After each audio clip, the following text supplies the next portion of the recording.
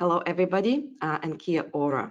In today's session, we will talk about the planning and design considerations for walkable and vibrant activity centers where people live, work, and relax.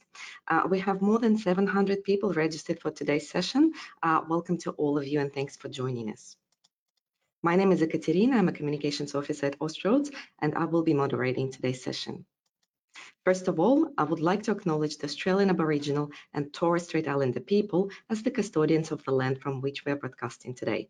I pay my respect to all this past, present, and emerging. I also acknowledge the Treaty of Waitangi and Maori as the original people of New Zealand. A little bit about Austroads. We are the collective of Australasian transport and traffic agencies, and our focus is to support our member organizations to deliver an improved road transport network. The project that we are focusing on today was delivered under the Transport Network Operations Program, which is managed by Richard Del Place. A little bit of housekeeping. So our presenters will speak for 40 minutes and then we will have a Q&A session for 15 minutes. A few handouts for today. On the right-hand side of your screen in the handout section of your sidebar, you will find the report today's session is based on, presentation slides, and the navigation graphic that explains where to find pedestrian content in the Austroads guides. There's also a question section there, so please use it to send us your questions at any time during the webinar. If you could let us know the slide number that your question relates to, that would be very helpful for us. You can also use that same question section to let us know if you have any technical problems. But a quick tip, if you lose sound or your picture freezes, the issue is most likely with your internet connection. So leaving the session, closing your browser and rejoining the webinar via your registration link usually helps. This session is being recorded and we will let you know when the recording is available on our website. And also if you listen to podcasts, you can find Austroads in your podcast app. And it gives me great pleasure to introduce our presenters for today, Anne-Marie Head and Jeanette Ward from EBLI. So we will first hear from Anne-Marie. She's an Associate Director at EBLI and also is a key member of the People and Places team, which is focused on planning and designing complex urban environments for safe and healthy people. Anne-Marie has a specific interest in planning and designing for active travel modes and understanding the multiple benefits these modes bring to individuals, the community, and the planet. And our second presenter is Jeanette Ward. She's a technical director at EBLI and also a member of the People and Places team. She has a diverse engineering background that allows her to see urban environments from a range of perspectives and a specific interest in street design. Jeanette has been involved in a range of industry guidance projects and as a practitioner understands the level of detail people require for various topics. So welcome to Jeanette and Anne-Marie, and it's over to Anne-Marie now. Okay, so a project overview for today. So as you probably are aware, this webinar is one of a series of 7 about planning and designing for pedestrians. We presented the first 2 last year, and this month we're presenting 5 webinars. You can see the topics and the dates here. These next few slides about the project we've covered off in more detail in our first webinar in February. The scope of this project included training webinars, and we really hope that this suite of 7 brings the key principles to life when planning and designing for pedestrians. A key part of our project team was the Austroads Working Group, and we thank the people listed in this slide here. The research phase of this work was carried out in 2019, and so we recognise there are new techniques and practice evolving all the time. There have been other relevant Austroads research reports published. Of particular relevance to this webinar is research about classifying, measuring and valuing the benefits of place on the transport system. And just a note here that Austroads develops guidance with input from jurisdictions, but it's acknowledged that some jurisdictions will retain their own guidance. And another note that we don't have any specific COVID-19 considerations to talk about today. Just to recap that the changes to the Guide to Traffic Management as a result of our project were completed when those parts were updated last year. And we have also identified changes and additions to content within the Guide to Road Design, and these will be made in due course as part of another project. Given the information about planning and designing for pedestrians is contained in many guides, we've got this useful navigation graphic that you can find on your toolbar, and it might be helpful to find what you're looking for. So today's webinar, as Ekaterina mentioned, is about how to ensure pedestrians are planned and designed for appropriately in activity centres. We've also indicated where to find the guidance in Austroads. It's mainly in the Guide to Traffic Management Part 7, but we have also referenced other guides. We've included references in the bottom left-hand corner of the slides and used colour coding to indicate if the guidance is updated from what previously existed or is new content. And just another reminder that the design-related updates are still to be incorporated, but we have presented the bulk of the recommended changes in our suite of webinars. Also, the Guide to Road Design part and section numbers quoted here today may change in the future as a part of another project that I mentioned. We'll also present some project examples to illustrate aspects of what we're talking about, but these are not included in the Austroads guides. So what is an activity centre and how do pedestrians fare within them? An activity centre is a place that is a vibrant hub where people shop, work, meet, relax, and often live. Typical features are there will be a concentration of people activity and therefore higher pedestrian activity. There is usually a mix of land uses, a concentration of access movements by different modes such as bicycle, public transport, and motor vehicles. Generally, they are town centres or suburban centres, but they can also include special purpose areas where there's higher activity density, such as major hospital precincts, university campuses, and airport terminals. For example, the photo there in the top is Melbourne Airport. As I mentioned earlier, guidance is contained in the Guide to Traffic Management Part 7, which is called Activity Centre Transport Management. That part also includes some activity centre typologies which outline the high-level traffic situation for the different types. So firstly, you have those with through traffic. These will be generally main streets through strip shopping centres or suburban centres or perhaps rural towns. Those with internal activity and no through traffic will generally be city centres, airports and campuses. And then you have traffic-free situations, which are things like commercial malls and public transport hubs. Jeanette will run you through these three traffic situations and what they mean for pedestrians a little bit later on. So why would you initiate an activity centre project? Well, it could be initiated for a number of reasons, such as the creation of a new activity centre as part of a development. It could be expansion of an existing activity centre, revitalisation of an existing centre, or it could be a special focus project such as safety improvements within an existing centre. And the project objectives are likely to be quite a mix of urban design, transport and economic vitality goals, and they could also include aspects such as improving stormwater management. So a multidisciplinary team is very important for these types of projects. What activity centre issues could there be? This is an excerpt from a table in the Guide to Traffic Management Part 7 that identifies some of these issues. I'll just pick up on one of these. Let's talk about car parking, highlighted there in red. Any resistance to removal of car parking spaces, for example, as part of a reallocation of space, can compromise a project. So let's have a look at some tools you could use to gather parking data as an input to the planning and design process. Parking surveys are an excellent way to establish what is happening so you can have an informed conversation with the community. It's important to survey both occupancy and how long vehicles are parked, so that is the duration of stay, to inform the supply and also any time restrictions. It's helpful to classify the occupancy levels over a day.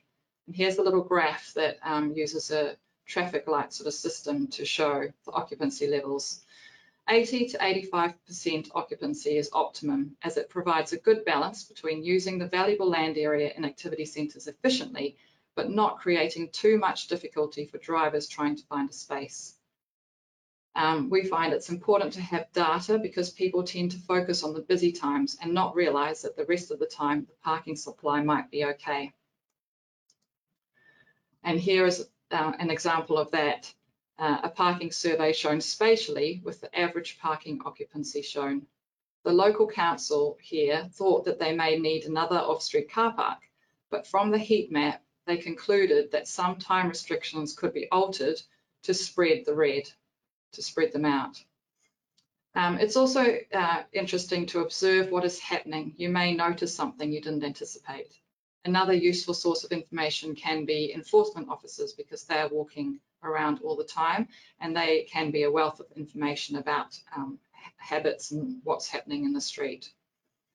As I said, showing the results spatially can be very informative for stakeholders and the community so that they can see what is actually happening.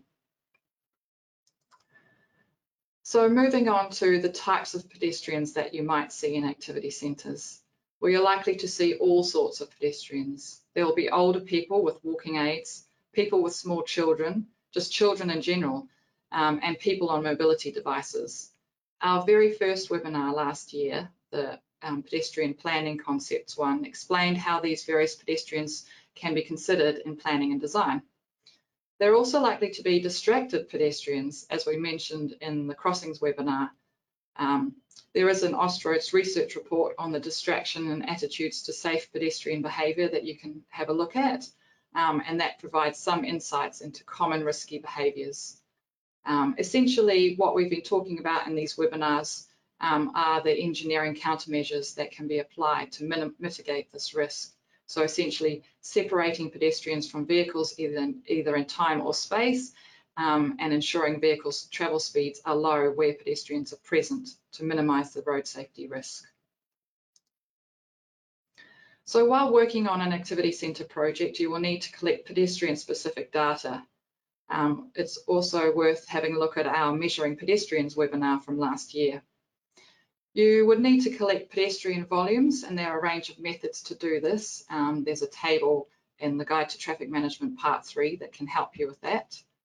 Pedestrian behaviour observations are also important. So where are people crossing the road, for example, and where are they lingering or stopping to talk?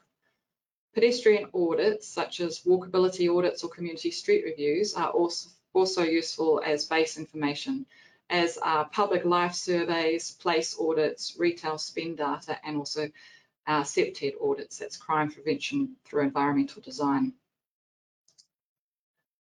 For an overall understanding of how this activity centre operates, you would need to collect traffic volumes, the distribution of traffic, and also speeds, cycle volumes, and parking occupancy and turnover, as I've talked about, and also the loading arrangements. So I've already mentioned that parking data is very important, especially if the redesign removes parking. There's likely, or there could be, a backlash. So you need to understand usage. Here's another useful way of showing parking data with a graph showing the occupancy through the day. The blue line is the on-street parking and the green line is the off-street parking, with the orange line showing the occupancy for both. So this shows how parking is used through the day and also enables you to identify the peak period. Here is an example of behaviour observations that we also presented in the Measuring Pedestrians webinar. It's from the Future Streets project in Auckland, and you can have a look there on that link to find more information. But essentially, this was a case of using video data collected at 4 sites before and after street changes. And you can see where on the left is before the street changes, and on the right, the interactions after the intervention.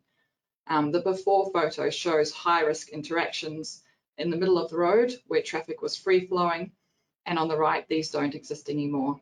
So they have been displaced to interactions on the side road where traffic speeds are lower. And that was a result of implementing some crossing changes, zebra crossings. Another example of data to collect, here's an output from a public life survey undertaken as part of the George Street upgrade in Dunedin. Public life surveys were developed by Gale Architects, and there's a link there to the methodology if you're keen to have a look at that.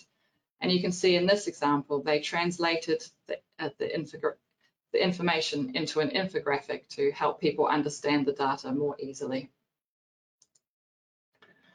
So it's worth remembering that surveys of current pedestrian activity may not represent true demand because the demand may be suppressed, there may be a lack of facilities, or there may be future land use changes that will increase the demand. Here is an example of a new lane, but the adjacent land isn't developed yet. It is set up for the future, but if you go there now, there isn't much activity to observe. Approaches to assessing suppressed or future demand are outlined in our Measuring Pedestrians webinar. And I also see that the Queensland Department of Transport and Main Roads have just released a guideline to assessing pedestrian demand that supports the Guide to Traffic Management material with a little bit more detail, so it might be worth having a look there too.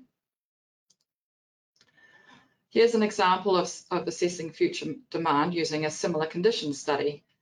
So this was before and after surveys from an area or street that can be applied to another street with similar conditions. And the change in pedestrian numbers is assumed to be due to the intervention or the scheme installed. It's quite a simple method and provides a rough estimate of demand, but the limitation is it can be difficult to find comparable sites where all factors are similar. Here is an example where data from numerous studies of shared spaces in Auckland were used to show the increase in pedestrians when changing from a standard street to a shared space street. Moving on to walkable characteristics, which we've talked about a little bit before in our other webinars. There are 9 key characteristics that contribute to creating a walkable environment. The Guide to Traffic Management Part 4 lists the table with an explanation of each of these, but we thought it would be worthwhile going through each of these and how they can be applied in the activity centre context in particular. So the universal characteristic is to ensure the environment is suitable for all ages, sizes, abilities and disabilities. So for example, the mobility impaired people need smooth surfaces, shallow gradients and accessible clear routes. People with low vision or vision impaired people need tactile pavers for warning and guidance and for things to be obvious. Safe is mostly about creating low speed environments and reducing the severity of any injury. This can be achieved through speed limits and supporting design. Many activity centres in New Zealand and Australia have adopted 30 or 40 km/h speed limits. The supporting design the design needs to be supported through treatments like gateways, narrow traffic lanes, and raised platforms. Providing a secure environment can be achieved through applying the crime prevention through environmental design principles that we've talked about in several of the webinars. Visibility and the ability to be seen is a key CPTED principle. So providing appropriate lighting that supports activity, visibility, and surveillance is important. It's important to work closely with urban designers, lighting engineers, and CPTED experts on this. Accessible at a network level could be creating blocks that are permeable for pedestrians, for example, through the use of laneways or arcades. Melbourne's laneways, shown in this diagram, are the classic example of a highly permeable network, and they add so much character to that city. Making sure destinations are within easy walking distance of key places such as public transport interchanges is another aspect.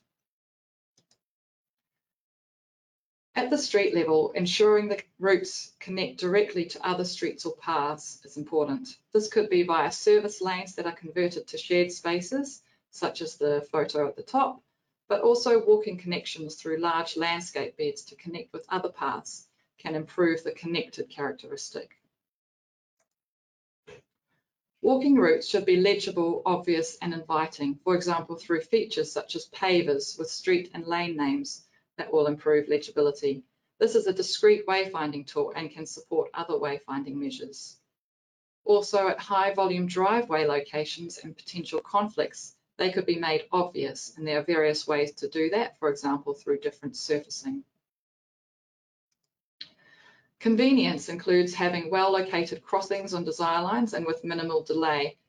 Continuous routes unimpeded by permanent and temporary objects. Temporary objects might be things like sandwich boards. We understand the bottom example where a planter box and steps created a pinch point for pedestrians has now been resolved, so that's good. A comfortable environment could be one with less traffic and therefore less noise and fumes. This example at the top shows a street that had a temporary closure over the summer break to create a comfortable environment when pedestrian volumes were at their highest. Jeanette will talk more about this example later. Path widths should be appropriate for the demand to avoid uncomfortable and potentially unsafe conditions, and path surfaces should be smooth to walk on. Also, providing shade and shelter through the use of street trees or structures, such as the example on the bottom left in Wellington, where at some busy intersections, people can shelter from the wind and the rain under these awnings whilst waiting to cross the road. Other facilities like water fountains, shown on the right there, and public toilets also contribute to a comfortable environment for pedestrians in activity centres.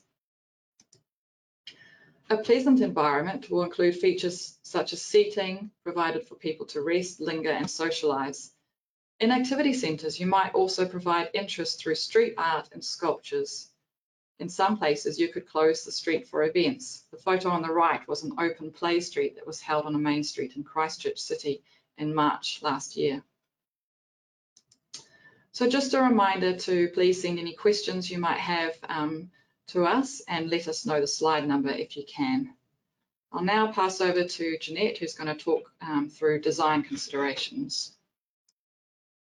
Thanks, Anne-Marie, and welcome to you all today.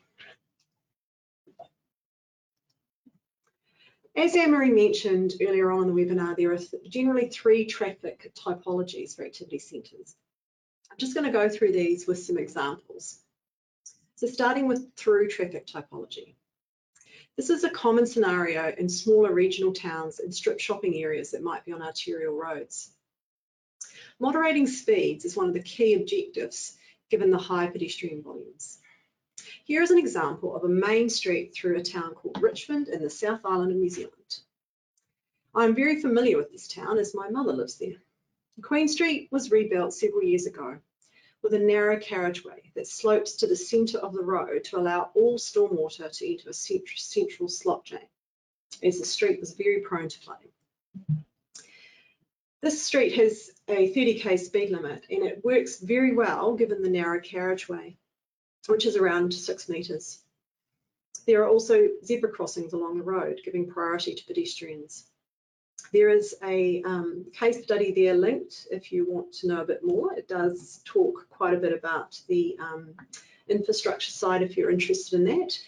But talking to people I know who live there, it took them a while to get used to such a narrow road, but they all agree that it works very well in terms of moderating speeds.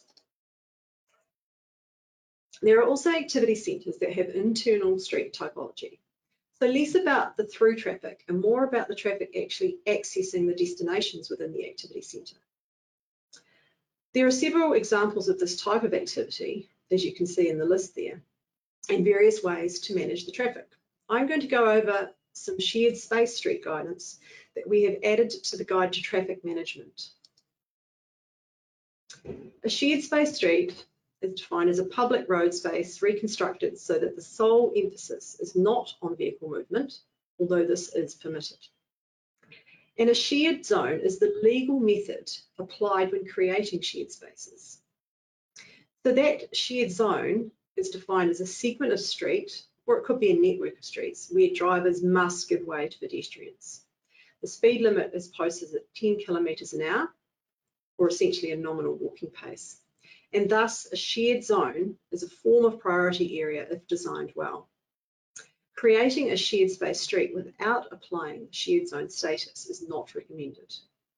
You can see there that the 2 different signs that apply in New Zealand and Australia, which are both essentially conveying the same message, although with the New Zealand sign you also need the 10k speed sign. We found in our research for this project that shared spaces have been implemented in the UK and Europe with varying success. A review of the shared space schemes implemented in the UK evaluated different types of schemes. The link to the report is there, and I recommend having a read. The review suggested that the term shared space street be replaced with 3 street types that better reflect the type of streets that are actually being implemented on the ground. We had actually observed the same street types emerging in Australasia. The first type is a pedestrian priority street. So this is a street where you do apply the shared zone. The example there is Sport Street in Auckland, which we've already talked about quite a lot in these webinars as a classic shared street example. But this type of street is where pedestrians feel they can move freely anywhere and where drivers should feel they are a guest. A level surface is used, sometimes with similar paving types and colours across the whole of the space. These streets have been adopted where traffic volumes and speeds are low, and designers have sought to achieve these outcomes through the design. The second type was the informal streets. The example there being Jellicoe Street in the Wynyard Quarter in Auckland. This is a street where formal traffic controls such as signs, marking and signals are absent or very much reduced.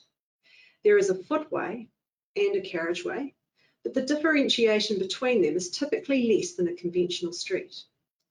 Because of higher traffic flows than the pedestrian priority street, most schemes of this type have provided regular crossings of the carriageway, where drivers stop or slow to allow pedestrians to cross with confidence, either through formal crossings such as signals or zebras, or by design.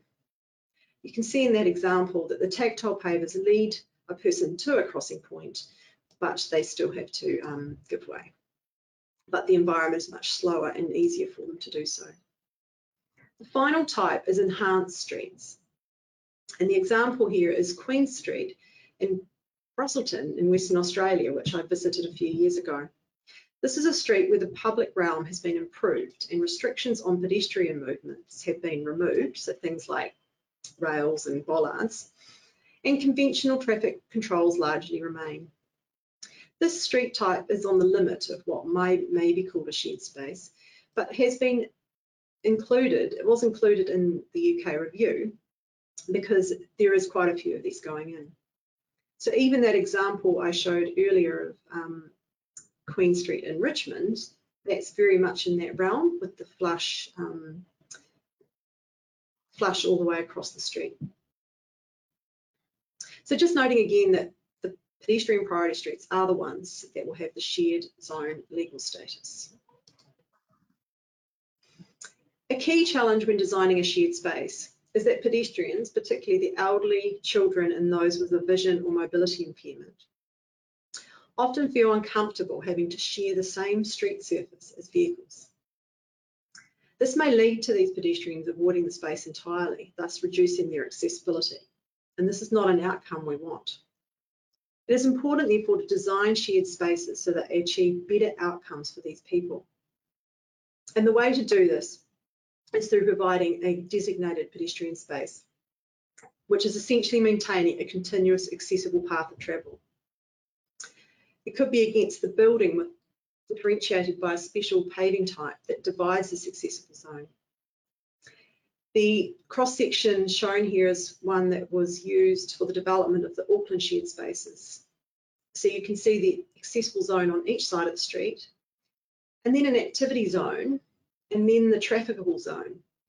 So even though this is all flush, through the strategic placement of street furniture, slot drains and paving, you can clearly define where those guests, who are the drivers, are expected to travel. The example here with the accessible zone blocked is a shared space street in Christchurch. And when I first saw this, I thought, oh, no one's actually told the cafe owner how this is supposed to work. And then luckily they had a conversation, and you can see that they've cleared that accessible zone and moved the outdoor dining to the other side of that paving strip. And that paving strip is that special paving strip that has been developed in conjunction with Low Vision New Zealand, such that cane users can understand where they might go into a zone where there's traffic. Finally, the typology of no internal traffic. This is common in civil precincts, canvases, even some retirement villages. So I'm now just going to have a talk about pedestrian malls. Pedestrian malls require the closure of the road to traffic for use of pedestrians, but may allow deliveries and servicing between certain hours. So maybe first thing in the morning when there's less foot traffic, or later in the evening. They can also allow cyclists if there is a choice to do that, and that is usually through some kind of bylaw or rule. This example is Queen Street in Brisbane, where a building in the middle of the pedestrian street gave me a great spot to take some photos and observe what was going on. These streets are great for events and activities like busking. Pedestrian streets, like shared streets, have flush surfaces, making them highly accessible to everybody. Pedestrian malls can also have public transport through them, as shown in these two examples here in Sydney on the left and Melbourne on the right. The design of these spaces generally do not have devices on the ground to warn pedestrians or trams, but there needs to be really good sight distance along the street in both directions. And generally the way it operates is that the trams are limited to 10 k's an hour in this space. And they can operate with flashing hazard lights and warning bells when a pedestrian might walk out in front of them. Distracted pedestrians are obviously an issue here if they can't hear or see the lights, so they may have their headphones on or be looking down at their phone. And that's again why it's very important for the tram to be travelling very slowly so that they have the ability to react. So now I will cover some general design aspects. In the road space allocation webinar, we talked about the new footpath guidance that will be coming to the Guide to Road Design shortly, and how it's based on demand, both current and future. High demand scenarios include central city areas or locations where there may be a high number of pedestrians. So essentially, most activity centres will fall into this category. The recommended minimum width is 2.4. This allows space for wheelchair users to pass each other and for some crowds of people.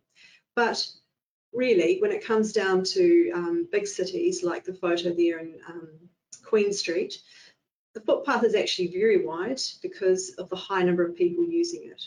And it also has that amenity or activity strip between the footpath and the road, which keeps the bus stops and rubbish bins, etc.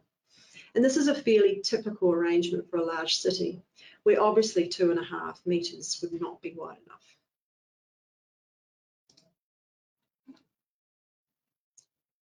So in that width table that we talked about in that previous webinar, the width is around the clear through route width. So this is allowing people to actually walk through without anything put in their way. During that webinar, someone asked about managing sandwich boards, etc. The top photo there shows an example of where a sandwich board zone has actually been established against the building. This has been designed so that retailers know that this is the space they can use, and please don't take your sandwich board out into the footpath, although you can see in the very distance of that photo someone actually has done that. And the other key feature of this design is that the paving edge is quite different. So if you are visually impaired with a cane, when you're walking through that clear zone route, that different paving type will enable you to tell the difference. Shared paths are unlikely to be suitable in activity centres due to high volumes of pedestrians. So cycling will need to be considered in another way. For example, specific off-road routes or calmed streets that could be shared with motor traffic. And that's where you are adding, for example, your sharrows so that you can communicate that to everyone. Managing mobility devices is trickier. So that's your e-scooters, etc. It may be subject to jurisdictional rules and management approaches. But there may be some areas where you may want to create a walk your wheels zone. I saw a few of these in Brisbane in very busy pedestrian areas. I'm not sure how well people use them, but it could be self-regulating by others in the zone, giving people the eagles. We have presented this operating speed graphic a few times now, but just a reminder that there is a wide range of speeds, so think very carefully before you start mixing people. This footpath here, for example, would not be appropriate to convert to a shared path. During the crossings webinar, someone asked about mixing zones where pedestrians and cyclists may cross each other's paths, and I mentioned the blue and white check surface marking I had seen in Brisbane as an example. But I'll just give you an update on that. Some people have offered the latest on that marking, and it is no longer used in Brisbane as it was found to be confusing and could obscure regulatory marking. So if you're in Brisbane, you can get some guidance in the manual of uniform traffic control devices for situations where people are mixing on bikes and foot. In crossings, within activity centres, there's some specific considerations you will need to think about because of the high volumes. So this could be signal crossing wait times being set as short as possible. You may want to look at the continuous footpath treatments at side roads if that's allowed in your jurisdiction. And again, these countdown timers are very helpful for people. But like I say, we've actually presented a reasonable amount of information on that in the crossings webinar, so you can have a look at that. With intersections, activity-specific considerations are likely to be that traffic signals are most likely used on sort of principal and major centres where main streets intersect. And these could also be scramble or barnsdance crossings with countdown timers. And again, signal crossings need to be set so that wait times are as low as possible. Small low-speed roundabouts could be used in neighbourhood centres or smaller activity centres, but do consider installing the raised crossings that we talked about in the intersections webinar, as these do help keep speeds down and give more pedestrian convenience. Just a note about tactile pavers at barnsdance crossings. During that intersections webinar, I'd mentioned that the pavers should go all the way around. In that top photo there, you can see that they do, but not in a way that is continuous. Essentially, you still need people to be using them as directional aids. So you can see there that there is some pavers that take people over at 90, and then the pavers in the middle allow people to go diagonally. So that's just a clarification, but again, guidance such as RTS 14 in New Zealand and the Australian standard will give you more information on that. There are quite a few examples of activity centre treatments in the Guide to Traffic Management Part 7. So I just suggest you go and have a look at those, because it may be that there's something in there that's relevant to your project and could be helpful. But I'm just going to go through 3 projects today that might give you some help or maybe some inspiration. So Upper Trafalgar Street in Nelson, which is in the South Island of New Zealand, was made a shared space street many, many years ago. I grew up in the Nelson area, and as a teenager, this was always my favourite street, a place to hang out with my friends and feel safe. There are a few cafes back there, but not many. But over time, the demand for outdoor dining and civic space is higher.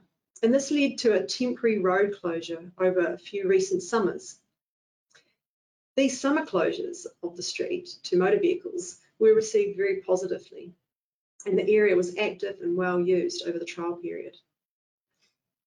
It also became very popular because it could be combined with the church steps you can see in the background of these photos. So Council and Nelson are now on a journey to permanently declare Upper Trafalgar Street to be a pedestrian mall. This is a great example of testing something first. Here's a few more photos. You can see on the photo on the left, that was the very first closure, the short-term ones, where they used planter boxes that could be moved out of the way. When I was there at Christmas, those have been replaced with bollards, and the area has been has had some astroturf added, so that fun activities such as these bouncy hammocks can be used, and they're in the shade of the trees. So this project is a really good example of applying a tactical urbanism approach to part of your activity centre. Ackland Street in Port Phillip was upgraded as a collaboration between the local council and public transport providers. The upgrade included wider footpaths to provide more room to wander down the street and go to the various food vendors. And also a new public plaza was created that provides a year-round space for activities and events, as you can see in the diagram there. To ensure that people can walk straight from the footpath onto the platform and onto the tram tracks were gradually depressed into the street in the vicinity of the two platform terminus. All other track locations are level with the street. The footpaths widen at the terminus to form the tram platforms, allowing level access for tram passengers. The Acton Street Village precinct experienced greater growth in local spending than other benchmark regions, and you can read more about this in the post-construction evaluation at the link provided. This could be really useful to share with retailers and streets where you're working, where there may be some resistance to change. Here are a couple of photos of the completed project, showing the plaza section and the widened footpaths in the street section. Vic Walks have created a case study for this, and the link is there. Again, this could be useful for your project. And finally, another New Zealand example of a city centre framework. So Palmerston North is in the North Island, and back in 2013 they developed a framework that communicated a clear and coherent vision for the development of the city centre. The framework included 10 key directions, and the first was Streets for People. This is focused on addressing the vehicular pedestrian balance, putting people first in the city centre by taking a movement in place approach. The work to deliver the framework will be undertaken over time. And that's the importance of a framework, as it provides that forward work program. It always links back to your vision. The street designs, as they will be built, align with the street design manual that was developed as part of the project. So I've got a link there to the design manual if you want to have a look at that, and also their program of work. But they also took on some short-term actions to try and help gain some momentum for the Heart of the City project. So things like parklets, you can see the photo there, where they actually went around and found some places where this was going to be really useful for the public and also for the cafe owners. It's a win-win. As part of this project, they also developed Parklets design guidance. So that's another really useful resource if you're looking to develop these parklets. Rather than reinventing the wheel, you could have a look at these. These weren't added to Austroads, but I'm just pointing out that they might be useful supplementary guidance. So the new guidance can be found in a range of places, and as Anne-Marie said, the guide to road design changes won't happen until a current project that's underway to reframe the guide to road design is undertaken. And some of the things that we added in there are also things like international street design references, which I haven't talked about today, but we have observed that some more international guidance may be required. So that's us, and I understand there's quite a few questions coming through. Anne-Marie's just looking at those now. So we will move to questions. Ekaterina, can you go to slide 21, please? I'm going to talk about the parking surveys and collecting parking data. So a question's come through about is there any data on parking supply in relation to business footfall or profitability? The person has noted that there are many places with lots of on-street parking, but also many vacant commercial properties.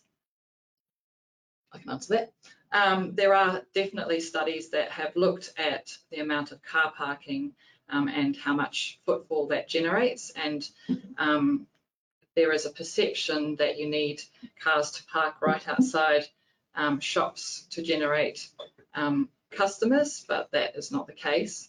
I know there was some work done a while ago in New Zealand, and I'm sure there's a lot of other studies that you could draw on to bring that out. but it would also be worth actually doing a parking occupancy survey to see how many cars are actually parked in that area. Just another thing with that is that you could, as well as parking information, overlay data such as retail spend. So if you were able to get hold of that, you may be able to see some correlation between areas that there isn't so much spending going on and the parking may have no influence on that. So there's absolutely open options to add many layers of data, and GIS is very good for that, to see where patterns are occurring. Okay, on a similar topic, someone has asked whether you need to distinguish between employee and visitor parking, so the purpose of the parking. And I'd say yes, definitely. Sometimes you can only do that by how long the cars are parked there, so that's why it's important to collect duration of stay data. Sometimes the parking will be allocated, for example, to staff if you're looking at private parking, so it really depends on where you're surveying. Anything to add? No, that's good.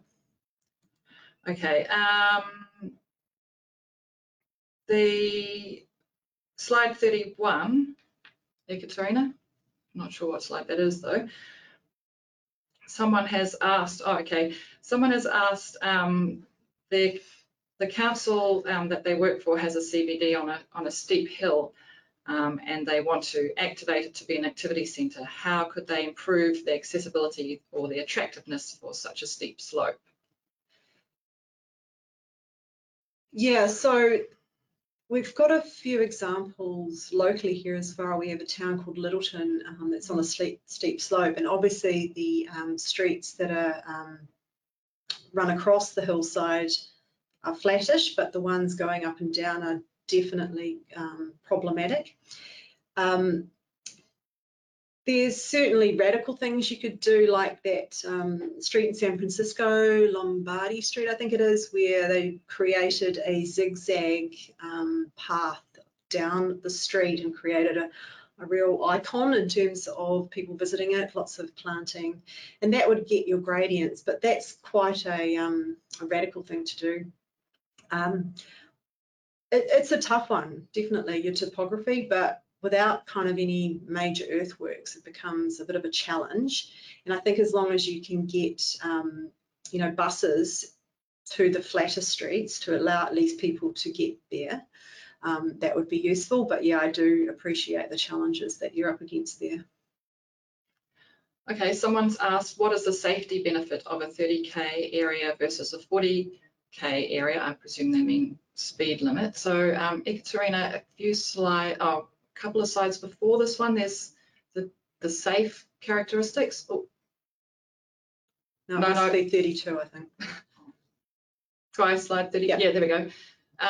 So I guess what we're talking about here is the vulnerability of pedestrians in a crash, and we have talked about this graph quite a bit, but it's all about impact speeds, and there is a range of risk levels depending on the particular pedestrian and the particular vehicle and how that person might be hit. So I guess the slower the vehicle is going, the more likely the pedestrian is going to survive. But I guess what I mentioned in another webinar is we're on a journey, so sometimes a 40 km/h area is more palatable, more achievable in terms of getting vehicles down to that speed with other treatments, and but ultimately the slower the vehicles are going, the better for pedestrians. Slide 36, please, Ekaterina. So this was around a question around busier driveways and having the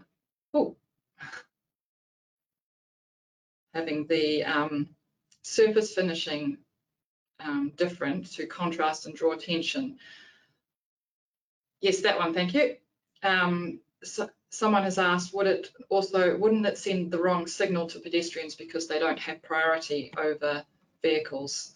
And I would answer yes, you need to be careful about how you design any sort of driveway in an activity centre, so it's clear, it's obvious to pedestrians whether they do have the priority or they don't. So in this case, this picture at the bottom should actually have the tactile paving, the tactile indicators to show that pedestrians don't have the right of way. Yeah, so that particular example, it's either Brisbane or Melbourne, I can't remember, sorry, but it was in that area, it was already kind of like a bit of a shared space street. There was very low traffic volumes. And I think in this case, the vehicles probably would give way, but it was just to highlight to people that, hey, you've been in a predominantly pedestrian area, but now there's a driveway here. So I think that one would kind of work out to be pedestrian priority just because of the context, but as Emery said, you just need to think through. And it's mainly the high volume ones where we need to get the messaging right either way. Okay, Ekaterina, can you go to the start of Jeanette's slides where she talks about shared spaces? Sorry, I don't have a slide number. 43.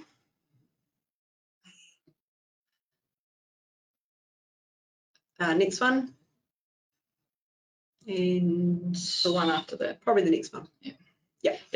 So the question was, are shared spaces friendly to visually impaired and physically disabled people? So maybe that question was asked before I moved on to the next slide, but as I said, it's all about really being clear on the zones that pedestrians with a disability can feel comfortable in, and that can be done very cleverly. There's also a question here around the 3 typologies and have they been adopted? Not per se. So we added this to the guidance to make people think about what they were doing with their design and whether they truly were creating a shared space street with a shared zone versus just an informal street or enhanced street. So even though they are still, all 3 are very low volume streets, they do have that subtle difference between them.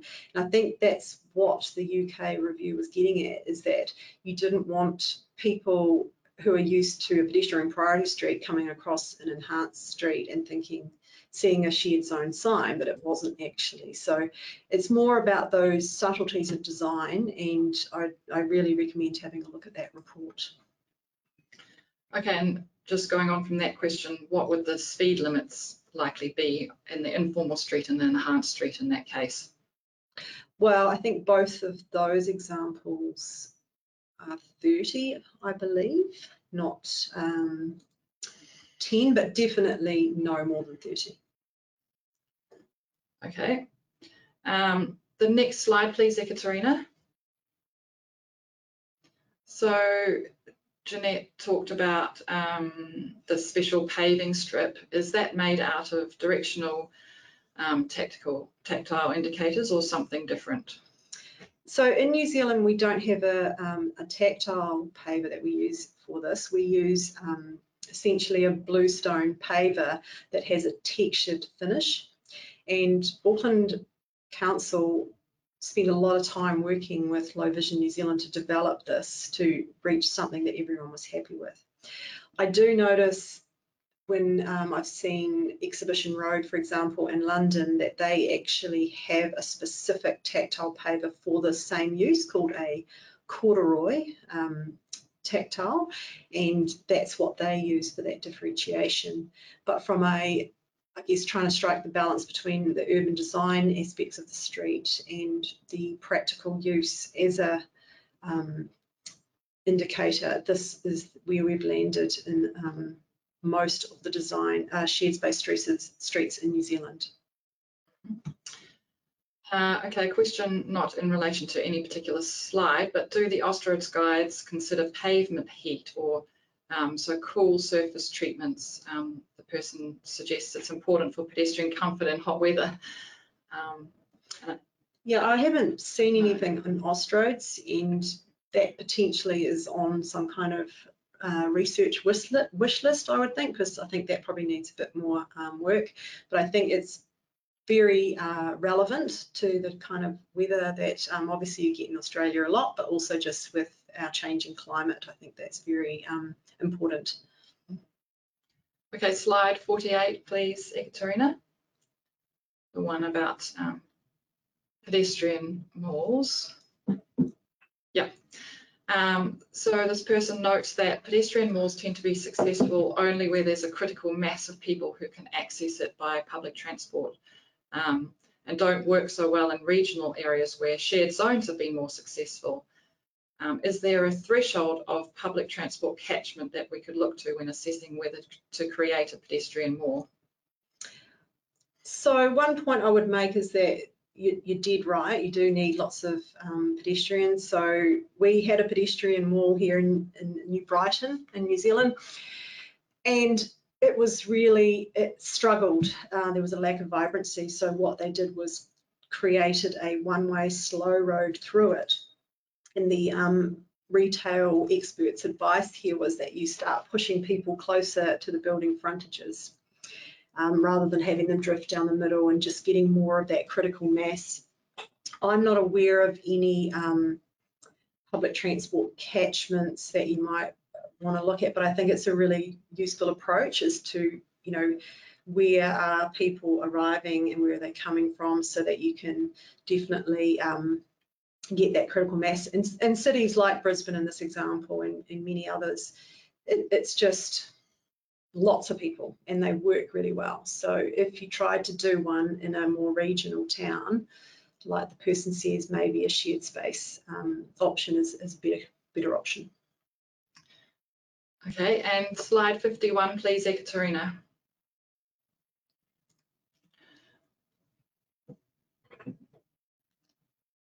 So the person has asked how, in terms of the pavement, how do we handle when service providers dig up the footpath to maintain the service conduits? Should we be putting services in the carriageway rather than the footpath in activity centres?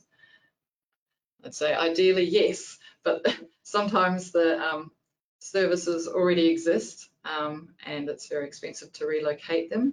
So you might be just working with what you have, but ideally not having to dig up the footpath to get to services is preferred. Yeah, so that example there, the entire central area was rebuilt and there was a consolidated sort of approach to the services, and they were put not in the footpath, not in the road, more in that kind of activity area from what I understand. There's still some services in the road like water mains and sewers, but your kind of electrical and communications type services are usually behind the curb, but totally agree, we want to be not digging up footpaths all the time.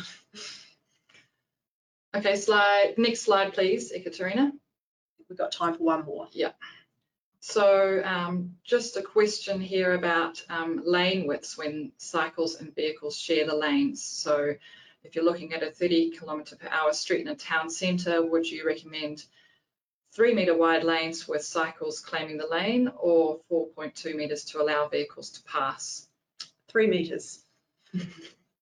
Easy. 4.2, you will not get your speeds down to 30 kilometres per hour. So, yeah. But you will need some potential traffic calming to help support that 30 as well, such as build outs and trees and all sorts of things. So to make the cyclists feel more comfortable. Okay, well, we might have to stop it there. Back to you, Ekaterina. Thank you very much, Anne-Marie and Jeanette. Very interesting presentation and the Q&A. Thanks so much for your answers, and thanks so much to our audience for their questions. So yeah, we have half a minute left. I'll just quickly take us through the next webinars on our schedule. So we will have our final session in this series on the 26th of February, so please join us. Register on our website if you haven't already.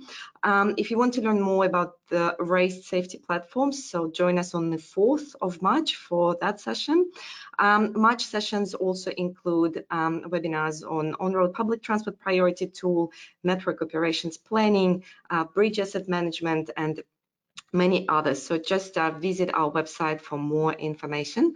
And as usual, when we close out today's session, there will be a survey popping up on your screen. So please take a few minutes, fill it in, give us your feedback, let us know what you liked or didn't like about the session, or what suggestions you have for future webinars. Thanks again, everybody. Stay well and safe, and enjoy the rest of your day, and we will see you next time. Thank you. See you.